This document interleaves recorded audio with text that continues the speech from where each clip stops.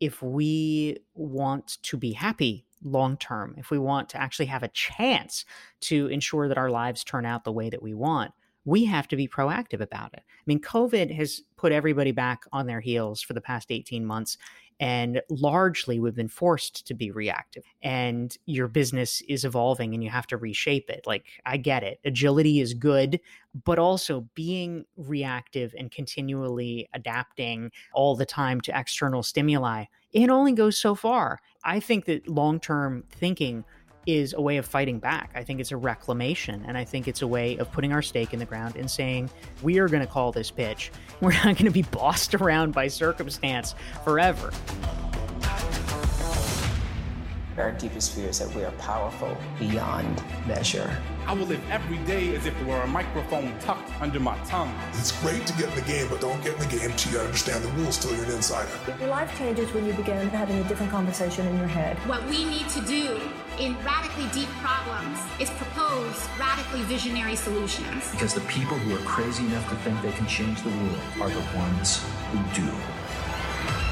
Greetings everyone, my name is Julie Masters and welcome to another episode of Inside Influence, in which I delve into the minds of some of the world's most fascinating influencers or experts in influence to get to the bottom of what it really takes to own your voice and then amplify it to drive an industry, a conversation, a movement, or a nation. Now here's today's question. Does long-term thinking matter in a world where the rules feel like they change on a daily basis? Now, I seem to be talking a lot about reinvention on the podcast at the moment, and that hasn't been deliberate, but it feels like a universal theme that's underpinning a lot of everyone's thinking right now. In fact, just this morning, I was reading a quote on social media on my phone, and it said, "In the rush to return back to normal, use this time to consider which parts of normal are worth rushing back to." Now, for many of us, myself very much included, the pandemic has been a good opportunity to look at how future-proof our lives and our business models actually are and what we want to change.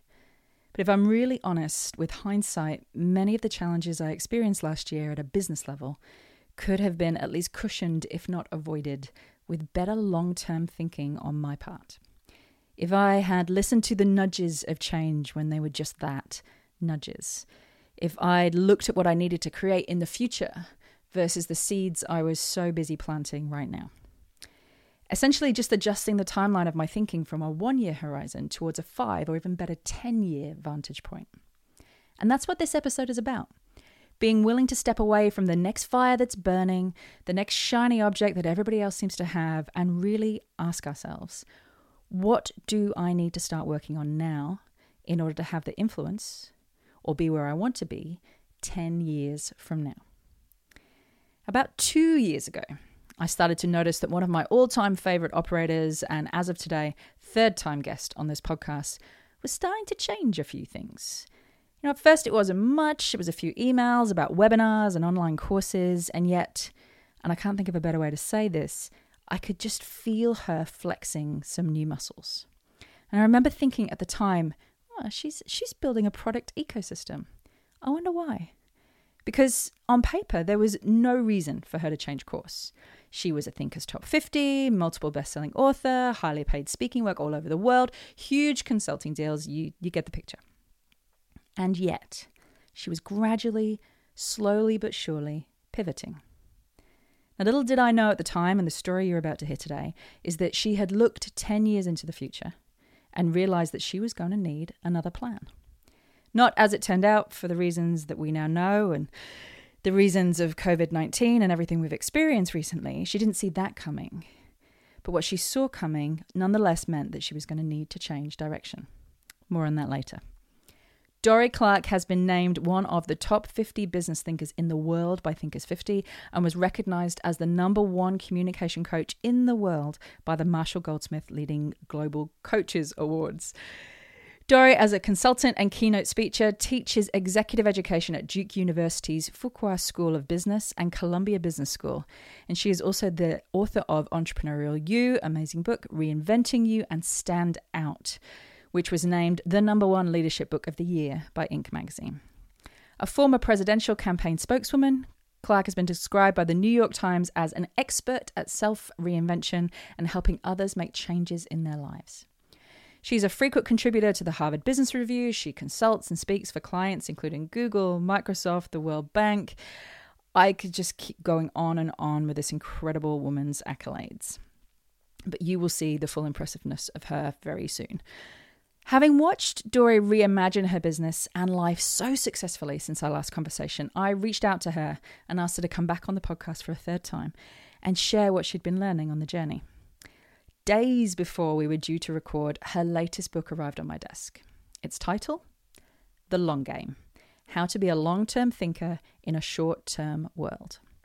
And that pretty much sets the scene for our deep dive today, in which we discuss why long-term thinking is more important than ever in a short-term world, even though it doesn't feel that way.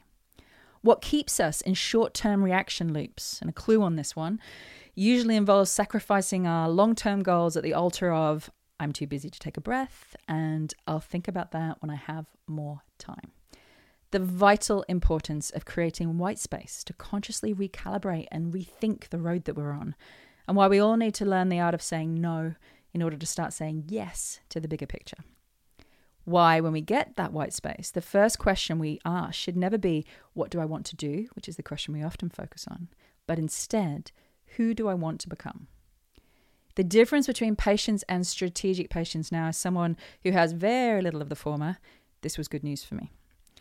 Dorie's experience getting her first book published and what that taught her about the importance of measuring yourself against a 10 rather than a 1-year horizon.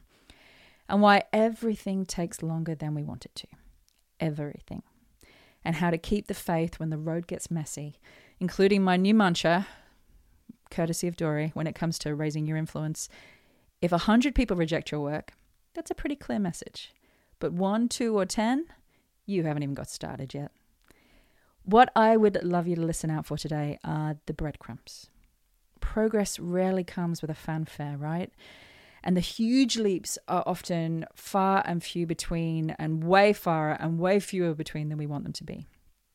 A more useful strategy is to pay attention to the micro signals, the small and often quiet indicators that you're on the right track. It might be a thank you email or a win that might just not feel that huge, but is just enough to get you to take the next step. Experiment by experiment, one breadcrumb at a time. It's not sexy, I know, but it's the surest long-term road to success that I know of. And because she is a rock star, we're going to try something new today. If you love this episode enough to share it on social media, Dorie has also offered a free PDF self-assessment tool to help you find your breakthrough idea as an influencer. What's a breakthrough idea, I hear you ask? Well, it's exactly that. It's the idea that will break through the noise and get people's attention. The idea that combines the best of your expertise and packages up in such a way that it's going to cut through and start attracting that next level opportunities to you. Notice the word attracting rather than chasing.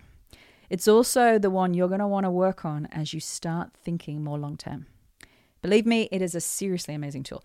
So just jump onto Facebook, Instagram, Twitter, or LinkedIn. Share this episode with the hashtag Inside Influence Podcast. So that's hashtag Inside Influence Podcast, and we will make sure that it comes your way. Also, don't forget that if you want to keep up to date with this podcast or start putting some of these ideas into practice, my newsletter, Influence Insider, covers one bite-sized tool, strategy, or mindset shift per week, all on the topic of building a more influential life. Hop onto my website, juliemasters.com, to become an insider. For now, sit back, grab a pen and a cup of coffee, and enjoy one of the smartest people I know and a great friend of this podcast, Dorie Clark.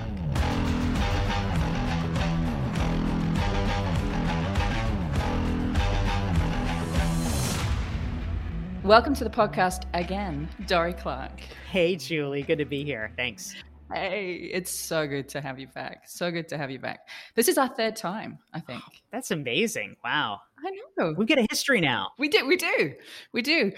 Well, so you would know that I usually kick off with the same question over and over again. I'm a big fan of running social experiments and using the podcast as an excuse. So the question that I'm kicking off with at the moment is, what's the one idea, thought, or could even be a fact, that is having the most influence on you right now, that's caught your attention? Because I know for you, you are always on the hunt, and so it's going to be something good.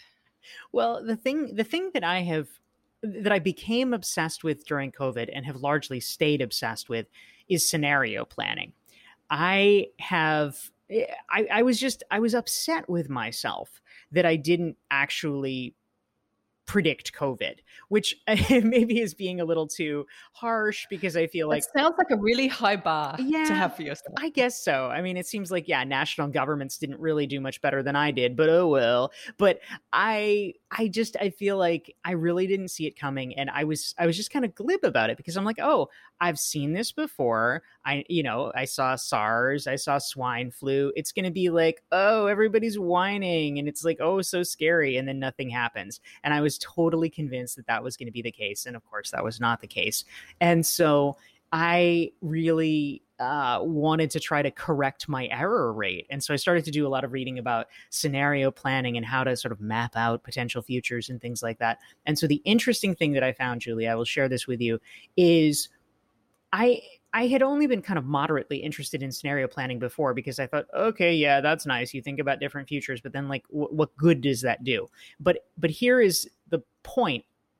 It turns out that under the multiple scenarios that you map out, let's call it 3, let's call it 5, whatever it is, odds are the steps that you could take to mitigate against one of those potential futures, they often overlap. The same thing that you can do that makes you more resilient against future A might also make you more resilient against future D. And so it's not going to be perfect, but if you can actually undertake a particular activity that will make you stronger and better in, let's call it 3 out of 5 potential scenarios, that's actually a really good investment and a really smart thing to do. And so it can help guide you in terms of actual things that you really can do to mitigate against future risks. That would seem to be perfectly true the more I think about it.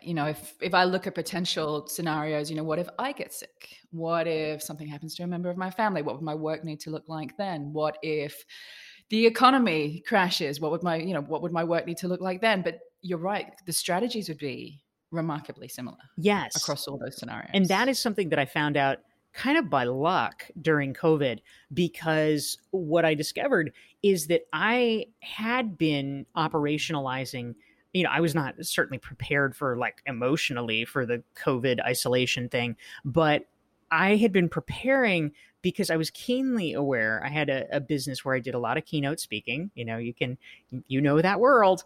And so I was traveling around a lot, and I knew that it was risky. It was risky because the two scenarios that I had been implicitly or explicitly envisioning were that there would either be a recession and no one would want to have conferences anymore, which, has happened plenty of times, or that I would somehow get sick and not be able to do the traveling that I had previously done, or the traveling that I had committed to. And so I had really been laying the groundwork since 2014 to over-index, first to explore, and then to hopefully over-index on online course creation, because I thought that is the kind of, stay at home, like passive income kind of thing that I need to protect against those two eventualities. And guess what? It turns out it also happened to mitigate against COVID, even though I didn't know that was what was coming. And that's what I wanted to talk to you about today, about future-proofing. And what amazed me was, I actually said to my team, I was like, I'd love to get Dorie. Can we get Dorie back on the podcast again? And I had no idea that you had a new book coming out at the time. I think you were just finishing writing it. And when the book arrived, when it landed in my inbox, I was like, this is the exact topic. This is the exact topic that I wanted to talk to you about, because I have been watching you invent and reinvent, and we're going to be talking about this language, place bets over the past few years. And I have been observing and admiring how you were placing all these bets, trying all these different things, building yourself an ecosystem. I didn't know why. No one saw a pandemic coming. I didn't know the realizations that you had had. But I was noticing that you were shifting your business model, shifting your focus to build something new. And I wanted to talk to you about your experiences doing that. So we'll get to that, but I wanted to start where the book starts, and that was with a 3:30 a.m. alarm call. Can you talk to me about that moment and what it sparked for you? Yeah, absolutely. So in the long game, I begin with a scene from my life, which was kind of a depressing moment. I woke up kind of with a start in a panic, and it's those moments where you're like, wait, what? What's going on? What's happening? And then you realize, like, oh, this isn't bad. This is just my alarm. Right. I wanted my alarm to go off. Wait, why did I want my alarm to go off? And you have to piece it all together. And the reason was that this particular day before COVID, I had a 5:30 flight that I had to catch at the airport in New York. And I was rushing to get everything ready for that. And I flew to California, had an entire day of meetings in California, which is a 6-hour flight, and just went to bed and collapsed, had a second day of meetings, flew to Atlanta, had more meetings. And at the end of all of it, I thought, why am I doing this to myself? And it all worked well that week. It all came off like miraculously. All the flights were on time, and I didn't get sick, and it worked. I could stuff it in. But I realized that it was very structurally unsound, and that's great language. That's a great way of putting it. Yeah, thank you. And it couldn't really hold forever. And I realized that I was making choices, whether I was conscious or not, to create this structure, and that probably, if I was smart, that I would need to begin reevaluating it. That's one of the interesting intersections between your world and mine. I had a similar moment when I read that as the first pages of your books. I had a business with offices, US, Australia, people based all over the world, and I was flying all over the world. And I remember this one night in Indianapolis when I couldn't sleep. I was so jet lagged. I was so tired. I had so many places that I was supposed to be. And I was just wandering the streets of Indianapolis at like 3 a.m. in the morning. And I found there was a church, and there was these steps. I still remember there was these steps leading up to the church. And I sat. It wasn't a religious moment for me, but I sat on these steps. And I remember thinking at the time, take a photo of yourself. And so I have this awful, blurry, miserable selfie still on my phone. And the thinking at the time, my half-addled brain was thinking, take a photo of yourself right now, because you need to remember to do something about this. Wow. You need to remember how this feels so you change it. Ooh, I love that. Wow. Was it a turning point, Julie? Did you actually? It was absolutely one of the most pivotal turning points of my life, that particular moment. And even now, you're talking 7 or 8 years later, even now I find it very hard to look at that photo. Wow. Because I remember it that vividly. So, you've had this nagging feeling, and I think we've all had this nagging feeling that this is coming to an end. I'm not at the end yet, but this has got to come to an end in one way, shape, or form. And either I consciously do it, or I will be forced to do it, or, some might say subconsciously I will start to self-sabotage from this point, because somewhere in me I've decided that this can't go on. The journey that puts you on, it felt like from the book, it felt like a very deliberate journey, not to react to the situation, not to throw your hands up in the air and go, that's it, I quit, I'm done, I'm canceling everything, I'm going home, but more a conscious choice to design what you wanted your life to look like from that point. Is that true? Yeah, absolutely. I ultimately, writing the long game, this is a book about long-term thinking, strategic thinking. Fundamentally, to me, it's a book about being proactive. I think that if we want to be happy long-term, if we want to actually have a chance to ensure that our lives turn out the way that we want, we have to be proactive about it. I mean, COVID has put everybody back on their heels for the past 18 months.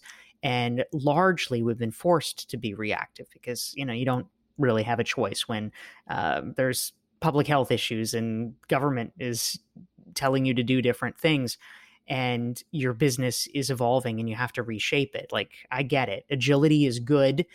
We are not dissing agility, but also being reactive and continually adapting all the time to external stimuli, it only goes so far, and we can only stand it so long. I think that long-term thinking is a way of fighting back. I think it's a reclamation. And I think it's a way of putting our stake in the ground and saying, we're actually going to head somewhere. We are going to call this pitch, and we're not going to be bossed around by circumstance forever. Now, it doesn't mean, of course, ever that things go perfectly according to plan, but it means that you can set your direction and work to make things be directionally correct, so that you have at least a better chance of ending where you want to. And I think that's definitely one of the questions that COVID has raised. And you put it beautifully in your book, which is, you said about going to write this book, COVID hit. And the question became, does long-term thinking even matter in a world, where in the short term, anything can happen to change the rules? What would your answer be to that question now?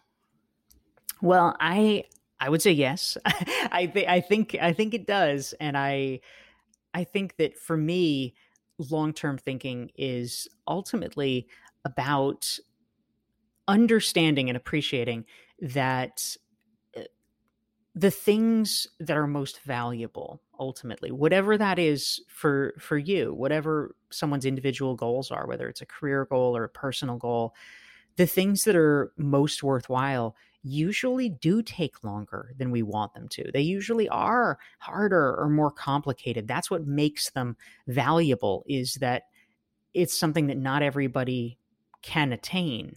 But when you do, it's so incredibly powerful and meaningful.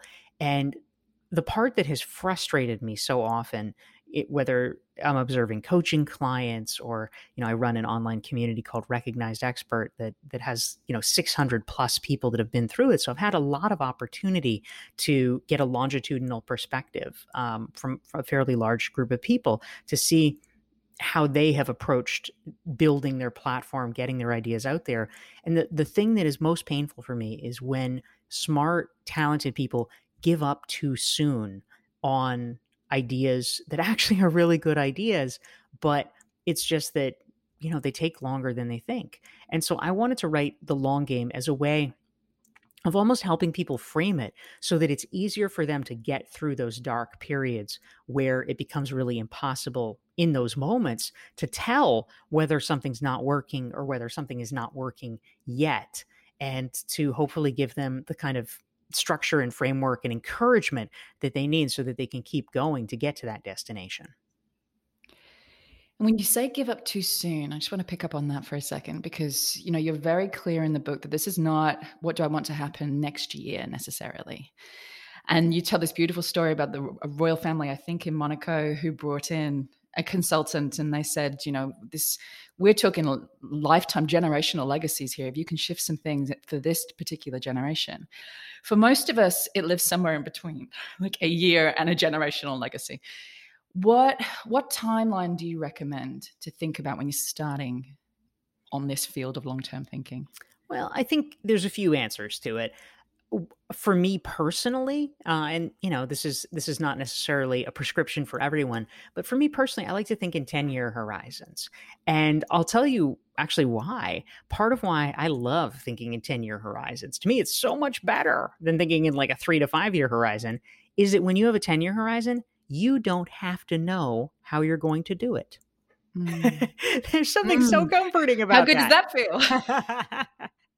You could just say, I want to do this thing. And people say, well, how are you going to do it? It's like, you know what? I don't know. I don't freaking need to know, because all you need to know is the next step. Maybe the next step is I'll read a book. Maybe the next step is I'll talk to a guy.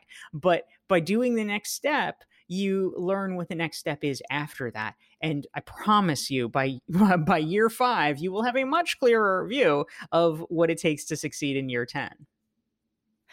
I've said this particular thing on the podcast so many times that if I look over the trajectory of my career, any moment that has made me take a quantum leap, like one of those big moments that takes you forward, has always been something that had nothing to do with a strategy of mine. But it's because I was executing on a strategy that another door I could never have foreseen opened. Another person picked up the phone I didn't even know existed. So it's always at a tangent. The thing you're going for, the opportunities that come, they're the tangents. You can't plan for those. That's right. Yeah, so true. So let's talk about why we don't for a second because I think that that's important. You know, we should, why don't we? The first one that you talk about in the book is I'll think in the long term when I can take a breath. And I recognize that one really, really well. Why is that a myth? The myth of taking a breath. Yes. Well, obviously we all know we're busy, right? And that is not wrong. We are all busy. So this is not it may be a little bit of an excuse, but it's also not untrue. So we have to recognize that. There's crazy stats that I have in the book. You know, one of them, which is one of my favorites, just in a horrifying sense, is that the average professional has 62 meetings per month. I mean, you wonder, like, why is it I can't get anything done? Well, 62 meetings per month. It sounds so horrifying, but if you actually think about it, what it breaks down to is 2 to 3 meetings per workday, which of course is perfectly normal. Most professionals do, in fact, have that. You know, we don't like add it up that way, but it's like, oh my God, that's a lot. If you did the maths on that, you know, if you correlated that just in a spreadsheet very quickly, if you had the time, which apparently we don't, you know, if you correlated meetings with outcomes, if you could actually look at those 63, and then could you identify 63 outcomes, or even half, or even a quarter, or maybe even 5? Exactly. I mean, yeah, you subject it to rigorous analysis and you realize, like, oh, wow, that's a lot of wasted time. So we got the meetings, we got the emails. That is all true. But the part that was especially fascinating for me as I dug deeper into this question of why is it we don't really make time for strategic thinking is there were 2 essentially hidden reasons. The first one is that research, notably by Sylvia Bellezza from Columbia Business School, has shown that there is a clear, at least in most Western societies, there's a clear status associated with busyness. That if you review, you know, oh, how are you doing? Oh, crazy busy. And people say this as like a badge of honor. And it is because it is essentially a way of telegraphing to people, I'm in demand, I'm popular, the world can't do without me. And if we actually give that up, if we were to operationalize the thing we claim we want, which is to be less busy, it would actually put that status in jeopardy, at least in our own minds. So that's one piece. The second piece is that, frankly, busyness is a form of avoidance. Because if we have hard questions to ask, like, is this the right job for me? Is this the right career for me? Or even just, oh my God, I need to do X. I don't really know where to start with X.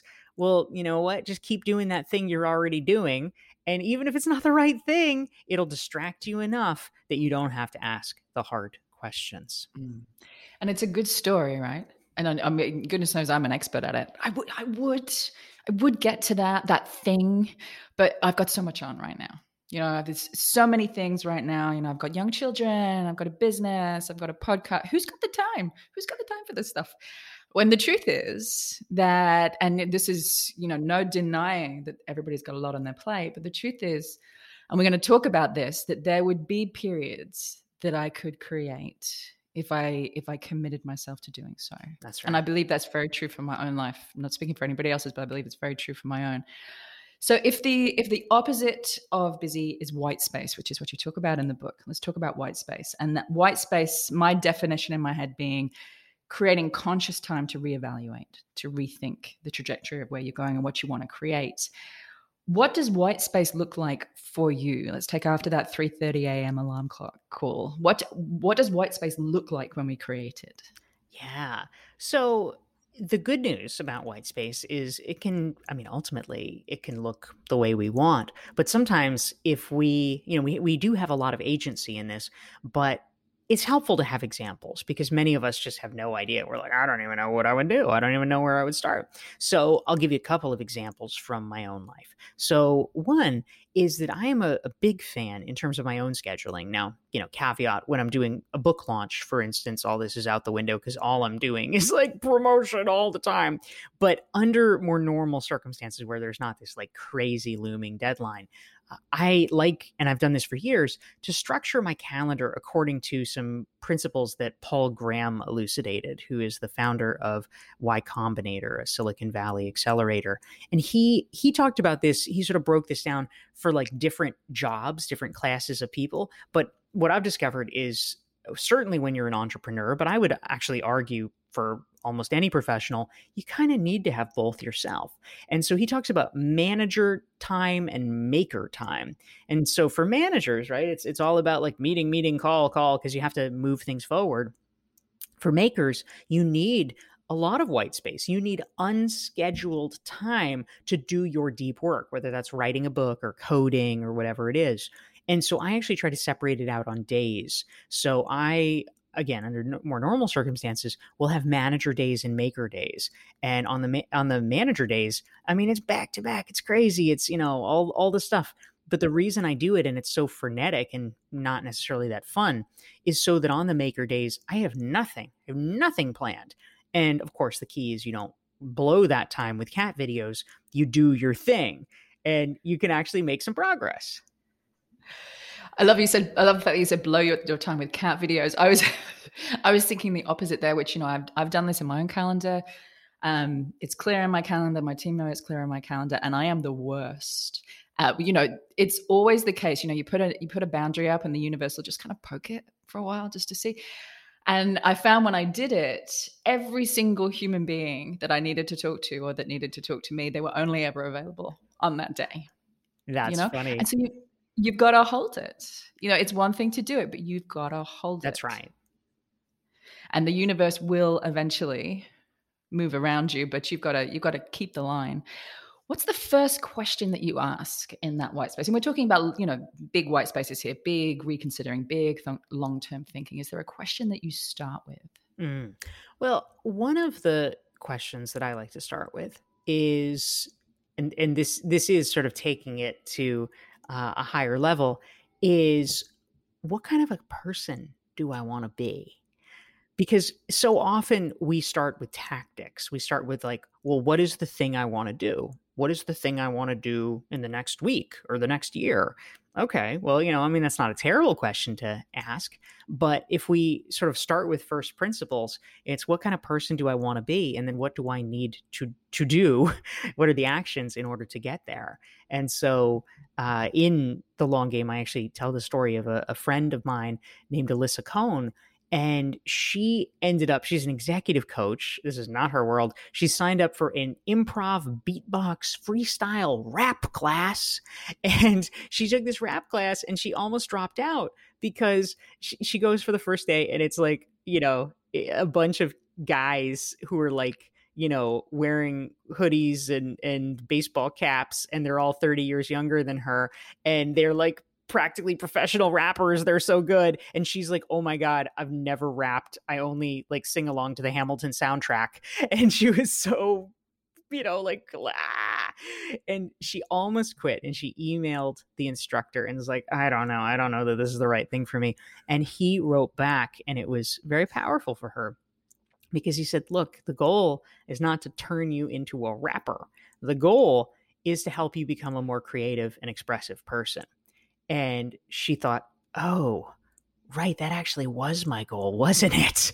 And she realized, all right, well, I've got to pony up here. I've got to sit through this, because becoming a more creative and expressive person means that I might in fact be a really bad rapper, but I am going to take this rap class.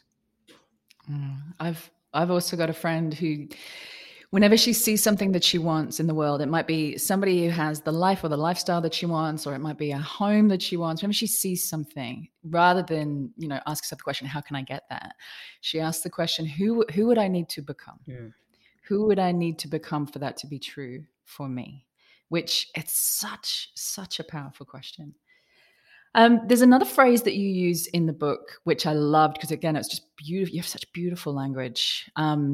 That, a lot of us take this kind of all or nothing approach to white space. Again, if I want white space, I have to quit everything and suddenly I go part-time, or, go sit on an island, in silence, meditate for a month. And you have this phrase, you have to place your bets, but don't bet more than you can afford. And i.e., don't quit everything that you're doing that's working either in your life or your business. What does not betting more than you can afford look like? Well, ultimately, most adult professionals have some kind of responsibilities. And that is, again, it's like simultaneously we say, yes, that is true. You are correct. And also a lot of times, frankly, people use it as an excuse for complete inaction because they say, well, I have these responsibilities, therefore I could never, therefore I couldn't possibly, because the frame in their head is that, oh, you're going to change careers. Well, obviously that means I'm going to completely quit my job and just plunge off a cliff. And it's like, well, yeah, you're right. Don't do that. But there's a lot of places in between. There's space in between those two places. Yes. And so, don't bet more than you can afford. There's ways to test things out and to ensure that we're heading in the right direction. I mean, I certainly one of the principles that I talk about in the long game is, again, I'm just a fan of applying business concepts in general to our own lives, which I think even when we practice them in our day job, we sometimes fail to. And one of them is something very popular, of course, in Silicon Valley, which is the sort of lean startup methodology, which basically says, look, before you go whole hog on anything, just make sure people want it. And so, like, try things nights, try things weekends. I have a whole section in the book about the importance of so-called 20% time, which Google advocates, which is allocating a fifth of your time to experimental endeavors so that you can actually test out whether you're interested in something, whether the world is interested in something. And if they are, God bless, go deep. But if you try it out, spending 20% of your time on something and doesn't work, that is not going to break anyone. And it is what I would call a fairly safe way to experiment. That the whole concept of 20% time and white space brings me on to one of my favorite topics at the moment, which is the art of saying no. And when I read that in your book, I was like, oh, hallelujah. Because about a year or so ago, I realized that I was shocking at saying no. And I actually started collecting. On a Word document on my computer, I actually started collecting different ways of saying no. Oh, nice. Because, when you have a podcast, when you put yourself out there in the world, you're going to get a lot of no's. And so I would start to go, that's a really good way of saying no, and put it in my Word document. So if we want to create this, we have to learn how to say no. What are some of your favorite ways to say no? Or what are some of the ways that you have found, maintain a relationship but still hold the creator time that you've built? Yeah. Well, I think actually in a lot of ways, we make this too difficult on ourselves. Like whether the amount of angst that we put into the question of, oh my gosh, do I say no? How do I say no? We're like tearing ourselves up inside. The truth is, in most instances, the other person often doesn't care that much. I mean, I organize like dinner gatherings and brunches and whatever. Am I going to be traumatized if someone says no? Like, no, I'm not. It's okay. Like, I'd like them to be there. If they're not, like, all right, well, maybe the next one, whatever. It's not a huge deal.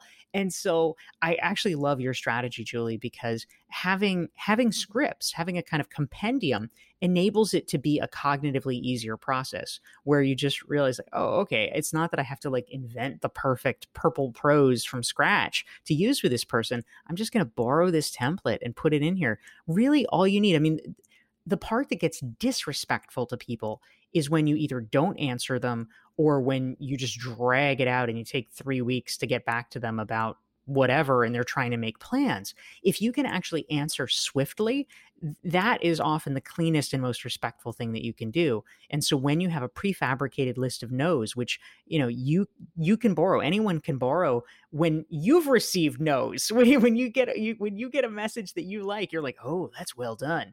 Keep it, copy it, and borrow it and use it. And that way you can deploy it without the intense cognitive burden of having to figure out how to say no. I'm going to have to figure out a way to share my list now. Oh my God. Share my list with everybody. I think it's a good opt-in. You're going to get like 10,000 subscribers. That's amazing. The compendium of no. Oh, I love it. Julie's Big Book of No. There we go. The next New York Times bestseller. Now, you also talk about optimizing for interesting, which, again, just seemed like a beautiful form of permission to explore. What does that mean, optimizing for interesting? Absolutely. So optimizing for interesting is a concept that I talk about in the long game because I feel like there is a lot of pressure these days for people to find their passion. And people often feel really bad. They feel terrible if they have not somehow found their passion. And even worse, they feel like they can't take any action at all because, oh, well, I have to figure out my passion first and then I'll blah, blah, blah, blah, blah. Well, guess what? It usually doesn't fall off a tree and hit you in the head. You might be waiting for quite a while. And so, what I actually like to do with the advice to optimize for interesting is essentially just lower the bar for people because you might not know what your passion is. That's fine. You do know, I'm quite sure, what is interesting to you. You know, some people like really think math is interesting. Some people really, really don't want to spend their free time thinking about math. You know, I mean, it's like that for almost any topic. And so if you find something at least interesting, move in that direction. Do a little more. Take a class, take a workshop, read a book, do an informational interview. And if it still seems interesting, well, guess what? Do more. And it's through the doing that we can figure out much closer what direction we should be pursuing. Tell me about your decision to write a Broadway show. This was another one of those moments when I heard about that and I was like, you know what, you go for a lot of different reasons. One is this fear that I think that we have of getting out of our lane, of being seen to get out of our lane. What if it, diminishes my authority? What if it diminishes my time? What if people question my commitment? Any one of those. But you grab those and run with it, and it does nothing but strengthen you in from my perspective. Thank you. Talk to me about that decision. And hello, pussycat. Yes, we have a handsome cat visitor right now. Hello. It's a cat whiteout. It is a cat whiteout. Yeah. It's a very pretty cat whiteout. Thank you. Amazing. So yes, I decided. So speaking of 10-year plans, this is a 10-year plan in action. I decided in 2016 that my 10-year plan was going to be that I would write a musical that ended up on Broadway. And so I have been assiduously pursuing this for the past decade. And I started out literally pretty much knowing nothing about how to do this. I had not written some. Didn't you Google songs. it? I did. I Googled it. I was trying to figure out how do you write a musical, and I was just trying to look for books on Amazon. I was trying to see is there a blog somewhere where I can find out. I had no idea about how to do it, but I slowly began taking one step in front of another, and indeed, half at the halfway mark now, I know a lot more. So with my 10-year plan, I had no idea how I was going to get a show on Broadway. But what I did know, and what I strongly believe, is that if you have a long enough runway, you can accomplish almost anything. And if you really devote yourself to something for 10 years, even, if it's not full time, if it's 20% time, of course you can have a show on Broadway. Of course you can achieve, whatever your goal is, publish a novel or, run an Ironman or, whatever the thing is that you're after. And so 5 years in, I have now written a musical, which is, something that I had no idea about before. I've completed one. I now have relationships with literally dozens of producers and people in the Broadway ecosystem. In fact, I'm convening a brunch this weekend that I think half a dozen producers are coming to. I've completed a 2-year training program organized by BMI, the music publishing company, in writing musical theater. So I've dramatically advanced my knowledge. Now, am I on Broadway yet? No, but I have 5 years, so I'm working on it. But that's a long way from Googling how do I write a Broadway musical. Yeah, exactly. And that leaves me on beautifully. But another thing that I have noticed following your work, admiring you, talking to you, lucky enough to talk to you frequently, is your unique relationship with experimenting. You seem to have this incredible viewpoint when it comes to putting things out there, putting your name to something that may or may not work. Did it start out that way? Have you always felt that way? Or is it a muscle you've had to build? I think some of these things are muscles. I mean, I am not going to lie. In the early days, especially of being in the musical theater training program that I did, the BMI program, there were people who, I was in this program and I was like, oh, good, it's a training program, I'll get trained. Well, there were literally people in the program multiple people who had master's degrees in musical theater. And they're like starting the program alongside me, who literally knows nothing. And you get paired up with people. That's the whole premise of musical theater, is the lyricist matches with the composer. And so it is just people who had exponentially more knowledge than I did. And frankly, as an adult, I mean, this is the problem. We are no longer used to being terrible at things. As an adult, you're usually fairly competent at most of the things you do. And the things that you're terrible at, usually you're either not going to do them, or it's something so far removed from your goals or your identity. You're just like, well, I'll try scuba diving, but okay. Like no one's expecting you to know how to do it if you've never done it. But this was, actually just really humiliating. I mean, you're in this program and you don't know how to do it. And these people, I mean, they're kind of like looking at you like, duh, like what's your problem? And just having to deal with that, having to endure that every week, literally for 2 years, is extremely trying on one's ego.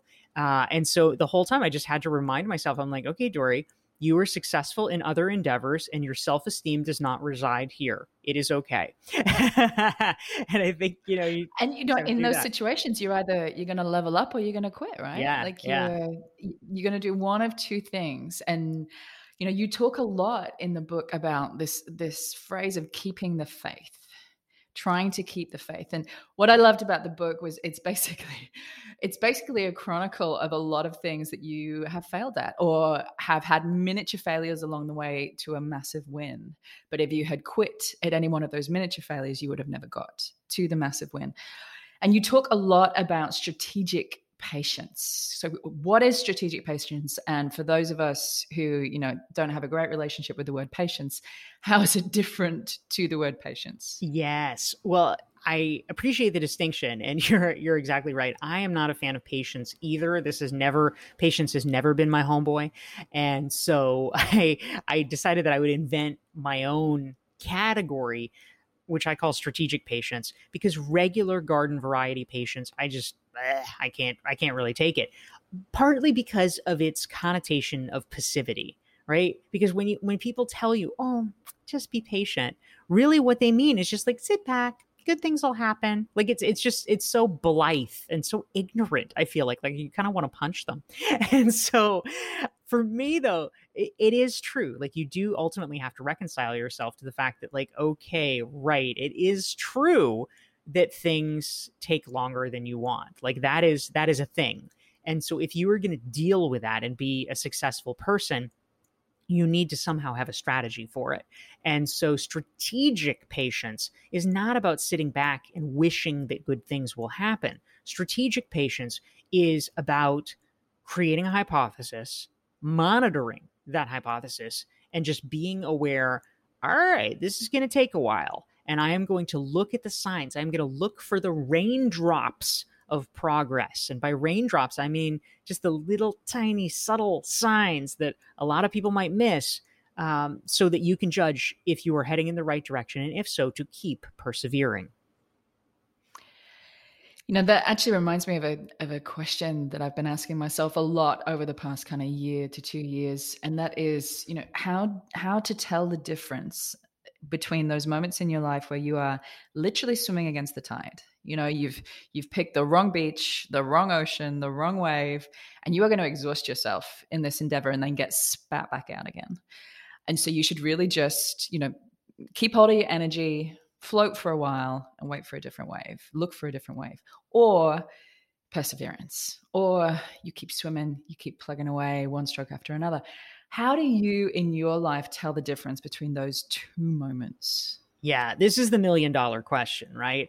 Because nobody wants to be the idiot that's pursuing something way too long. And it's like, come on. They end up getting rescued by a lifeguard and thrown out onto the beach. Yeah, exactly. So I would say there's actually three things. There's three ways that we can be smart about determining whether something is a fruitless endeavor or whether this is actually something that will pay off. We just have to keep at it a little longer, and longer than we want to, longer than perhaps other people are. So the first, just going back to what I was saying before, is looking for those raindrops of progress, because I think for a lot of people, they are so fixated on the ultimate goal, they miss it when there are signs of momentum. They're so busy about like, well, I'm gonna get a New York Times bestseller, or oh, I'm gonna get on Oprah's show, or whatever, that almost anything else besides that just seems insignificant. And the truth is, for a very long time, things that actually are signs of progress, they seem so minor, they're almost like stupid. It's like, well, you're getting more LinkedIn requests from strangers. Like, you might not even think of that as a thing, but that's actually a sign that people are paying attention to you. That's actually a sign that you're building a following. Like, note that. Like, oh, well, some random podcaster invited me on their show. Well, you know what? That actually means that people are beginning to think that you have something to say. So don't dismiss it if it's not Tim Ferriss. So I think that's important. That's number one. Number two is you need to scope out what you can actually expect in terms of the timing that something is going to take. Most people never bother to do this, and it astonishes me. Now, it's not to say that your pace and your progress is going to be exactly the same as other people's. It's probably not.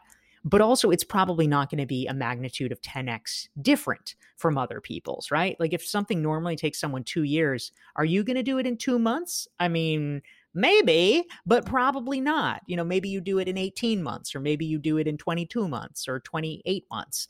And so knowing what it has taken for other people to accomplish that thing in the past is very useful information. And then the third thing is having a circle of trusted friends around you. And not just trusted friends who love you, although that is important, but trusted friends who are knowledgeable in your field, so that they can actually give you guidance, knowledgeable, salient guidance about whether your ideas are good, whether you are making appropriate progress, etc. Those three things can really help you.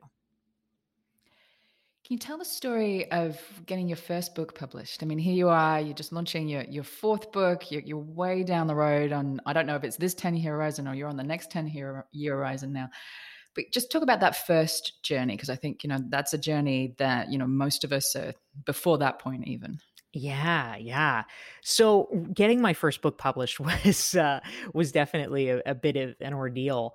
And I can say this happily from the position where I'm now coming out with my fourth, but it really seemed kind of impossible for a long time.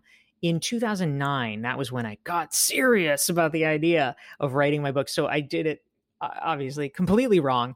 And I wrote 3 different book proposals. I was like, well, one of these is going to work. So I spent the first half of the year writing 3 different book proposals. Well, guess what? None of them ended up selling, all because the publishers basically were like, well, you're not famous. And I was like, oh God, okay. Well, I hadn't counted on that. I thought you wrote a book to get famous, but no, that is not how it works. So I'm like, fine, okay, I'll get famous. And so I'll get famous out of spite. Yeah, exactly. So I totally didn't want to start blogging. I'm like, oh God, that sounds like a drag. But I started blogging and just like plugging away. And so it took me about another year and a half or 2 years, but I ultimately really just pushed and persisted my way into starting to write for a number of publications. First, it was the Huffington Post, which was very cool at the time. And the second was I was able to break into writing for Harvard Business Review. And finally, then I ended up writing a blog post that ended up kind of striking a chord. And so they ended up, when this part was total luck, a piece that they had been expecting kind of dropped out at the last minute. And so because my piece had been popular, they said, well, can you expand it and turn it into a magazine piece? Of course, they gave me a week to do it over Christmas, which is, how opportunities present themselves at like super, super inopportune times. But I got it done. And when the magazine piece came out, I was thankfully approached by multiple literary agents, which was handy because my previous agent had fired me because she was not able to sell any of my proposals. And that is how I was able to write my first book, Reinventing You. And again, that just points out that common theme again, that when we have a goal, when we have a long-term goal, what we think we need to do to get that goal achieved is not actually the thing that's going to get that goal achieved. It's us showing up for those strategies that opens the other doors, that creates whatever momentum we need to actually get it done. There's this thing that I keep hearing at the moment, and I think, COVID's got a lot to do with it. It's this sensation of, others are advancing and I'm not. I see other people, I see all the blog posts, I see all the social media, and it feels like people who have been doing this for less time than me, who are less experienced than me, who know less than me, and I'm hearing a lot from clients and colleagues at the moment, they seem to be so much further ahead than me. Can you just speak to that? I know you coach a lot of people, and I'm sure you hear the same thing. Yeah, absolutely. I mean, certainly the combination of social media and COVID has not been helpful. One of my favorite quotes from The Long Game, I came across this quote, which I included, from a guy named H.L. Mencken, who about 100 years ago was a sort of well-known satirist.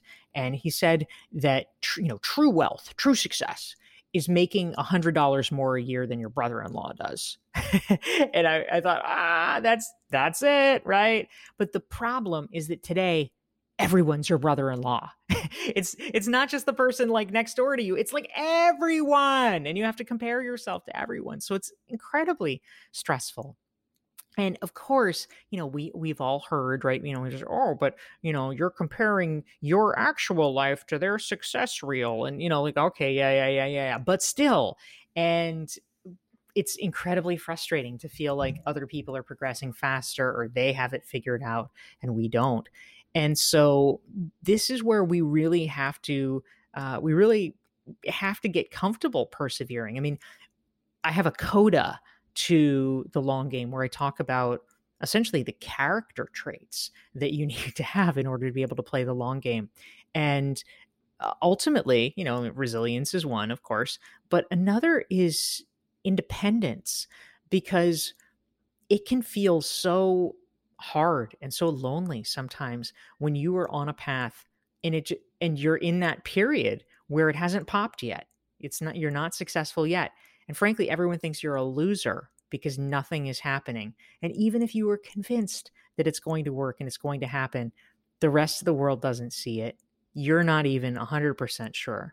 I have an article that just came out in the Harvard Business Review based on the long game. And I tell the story about the difference between Cézanne and Picasso.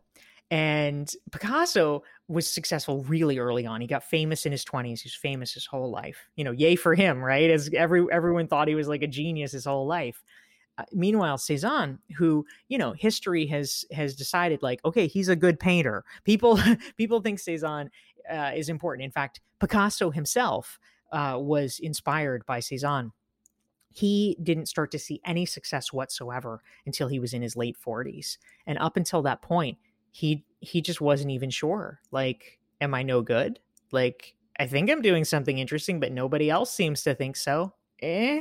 And it's like that for a lot of us, whether you're a painter, whether you're a writer, whether you're a lawyer, there can be huge amounts of self-doubt, and it really takes strength of character to push through that. And I want to commend the people that do, because that's how we get to the other side. That's how we get to the good stuff, but it is not easy. I feel like there's also almost seasons that we don't pay attention to. When you're starting out, you get a few wins, you're full of confidence, that's your spring, you've got stuff to do, you're putting things out there in the world, and then you hit inevitably an autumn when things, stuff starts to die. And then you hit a winter, and then when you're in your winter, you kind of turn around to look at people in their spring and go, oh my goodness, look at them, they're making such quick progress. But you're in a season, and there's more seasons to come after that. But just, you need to remember that that's not your season at the moment. That's right. What are you working on right now that's taking longer than you want it to? Oh my goodness. Well, I will say that we all write the books that we need, right? And so in terms of publicizing this book, for instance, I know that, the mantra that I am abiding by is just, you do all you can do, and that's it. You leave, you leave it on the field, and then you feel proud of yourself, because I can control the process. I cannot control the outcome. And so I think every author would like their book to be the crazy runaway bestseller, right? I mean, there's literally a handful of books that, like Stephen Covey's 7 Habits, right? It has sold 40 million copies. I mean, that is an unfathomable number. It's a very good book. It is a really good book. I mean, God bless, he deserves it. But like, whoa. And so and easier to do at that time when there were so few books as well, different age now. Yeah, absolutely. And so I think everybody, when you're launching a book, you're like, oh, well, maybe mine can do that. And inevitably, even if this book is like crazy, crazy successful, which I hope it will be, it's probably not actually going to sell 40 million books. And so just understanding and reconciling yourself. One of the themes that I talk about in the book is like, as humans, we're all looking for the magic bullet. We're all looking for like, oh, this is the home run. There's almost never a home run. And we have to just say, you know what? Okay, I'm going to get back on the field tomorrow. My final question for you today. You've got, again, another beautiful quote from the book. If 100 people reject your work, that's a pretty clear message. But 1 or 2 or 10, you haven't even gotten started. What's your one piece of advice or guidance for those who are somewhere between the number 1 and the number 99 rejections at this point? Yes. Oh, well, I want to cheer everybody on, because I think that there so often people kind of get punished by, in terms of societal disapprobation if they're not immediately successful. Everybody loves a hero, but after a while, people begin to look at you a little bit askance if it's not working out. And I think that there is something really noble about pushing forward. I think that people need to be cheered on, and it's easy to be critical of other folks, but just the fact that they're doing it, honestly, even when someone writes a bad book, like, I think it's great they did it. I am cheering them on for writing that book, because, my early articles were not the best. I hope they weren't bad, but I'm way better now, and I can see that I'm way better now. And so I think that it is important and it is brave for people to do it. I think that sometimes people sharing their ideas, it's easy for some people to be critics and say, oh, well, that's like a narcissistic thing to do. And I know Australia, of course, is the land of the tall poppies. But it's not narcissism, it's bravery. And it takes bravery to be bad, whether you're bad at musical theater and you get better, you're bad at writing and you get better. And so I think they deserve extra claps and extra credit. It takes bravery to be bad. I'm going to put that on the other list that I keep, which is things to tattoo on my forehead.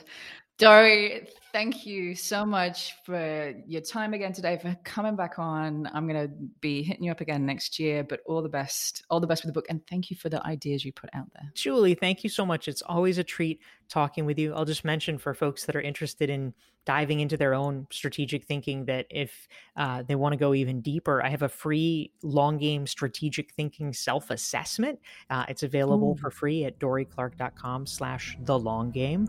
And thank you so much for having me on.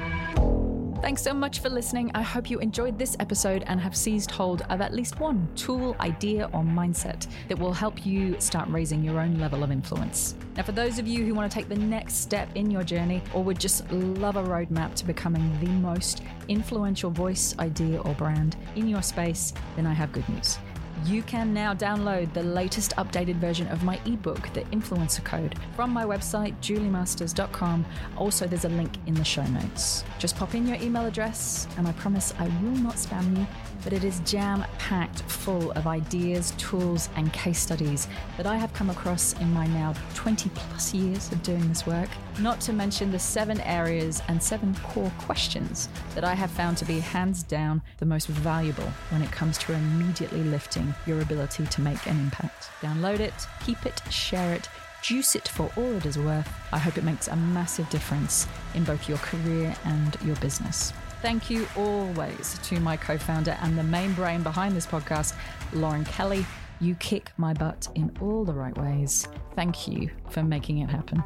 And if you did enjoy the show, then we would love you to share this podcast and leave us a review on iTunes, Google, Stitcher, whatever your platform of choice happens to be. And don't forget to subscribe to make sure that you never miss an episode.